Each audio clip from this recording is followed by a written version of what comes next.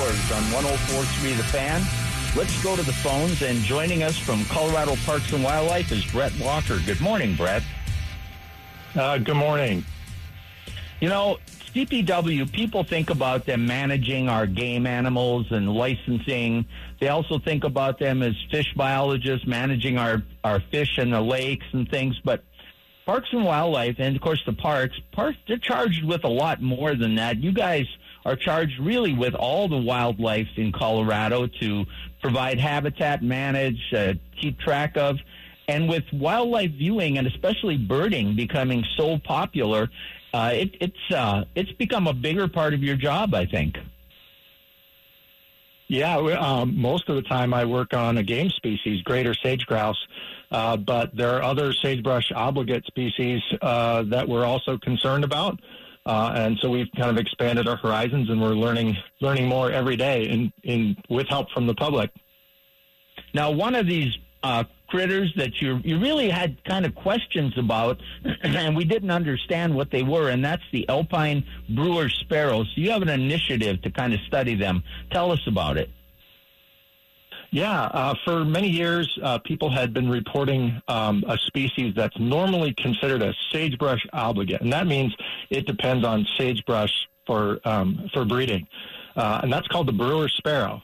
But they also have been reported in alpine areas, up in alpine willows and those stunted conifers known as crumholts.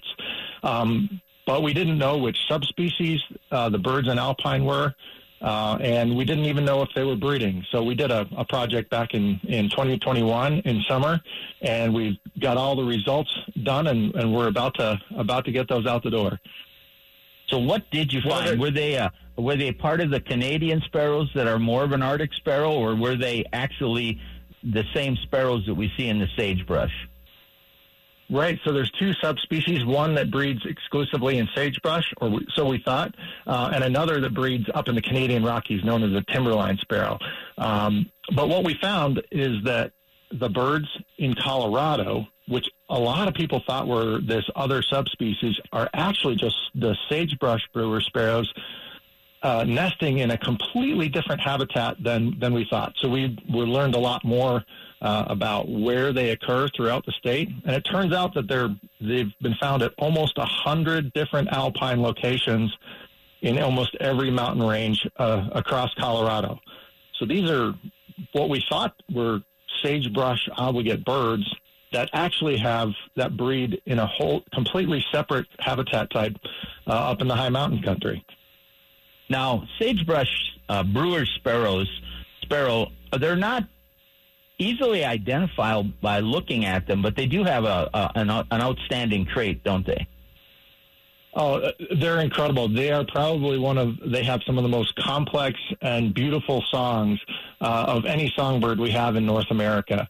If you've spent any time out in the sagebrush in the spring, May or June, especially right at dawn when all the males are singing, they have these incredible songs. That said, that's really offset by, this is really what we would call a typical little brown job. So one of the smallest brown sparrows and very difficult to identify visually. Yeah, this study I bet it's been interesting though, and we're probably, because of this, we now know we have a lot more of these sparrows than we thought. Is that right? Yeah, that's definitely a possibility. There's been a lot of concern about lots of different sagebrush obligate species because of habitat loss and fragmentation. But now that we know that this sagebrush subspecies actually breeds in alpine willows, it's possible that there's a lot more than we thought there were. That said, these also could be what we call itinerant breeders. And what that means is they could be birds that first nest in sagebrush in May and June, and then move up to the high country to nest again later in the summer.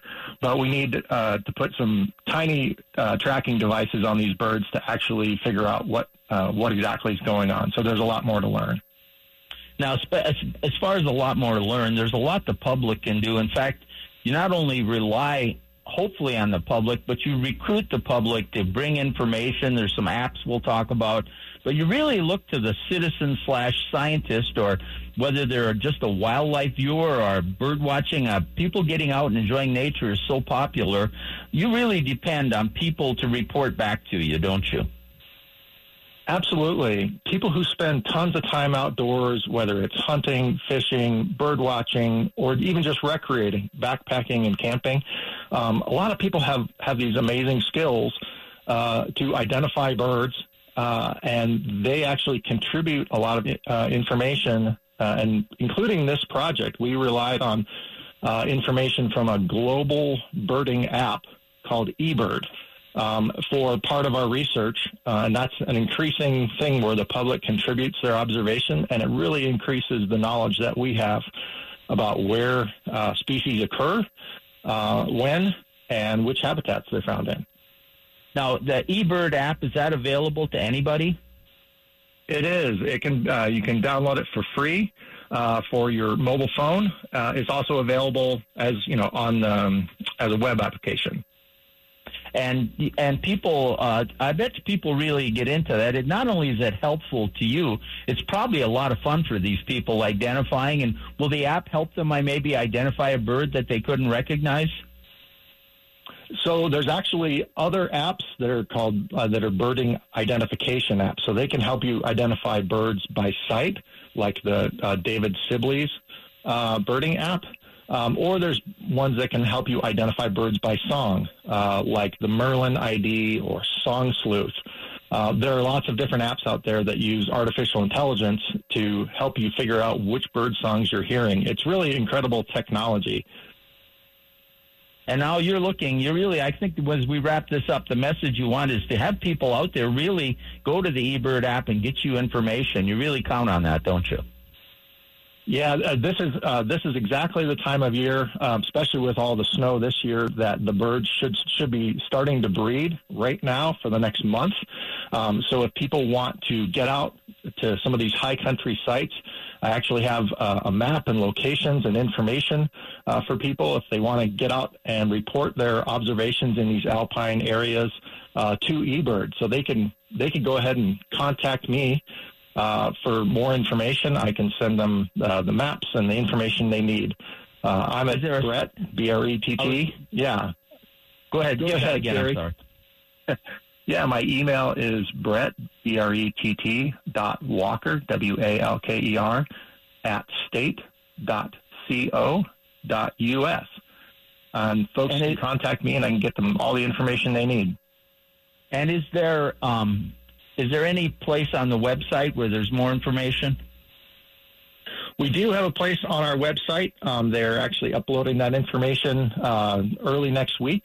But if you do a search for Alpine Brewer's Sparrow in the search bar on the CPW website, it'll tell you more about the project. All right, my friend. Thank you. Always interesting work you do, Brett. Thank you for joining us today. Thanks for having me, Terry. All right. Brett Walker from CPW. We're going to take a time out. When we come back, we're going to talk to Travis Duncan from CPW about some boating programs that are going on Terry Wickstrom Outdoors, presented by Jack's Outdoor Gear on 104.3 The Fan.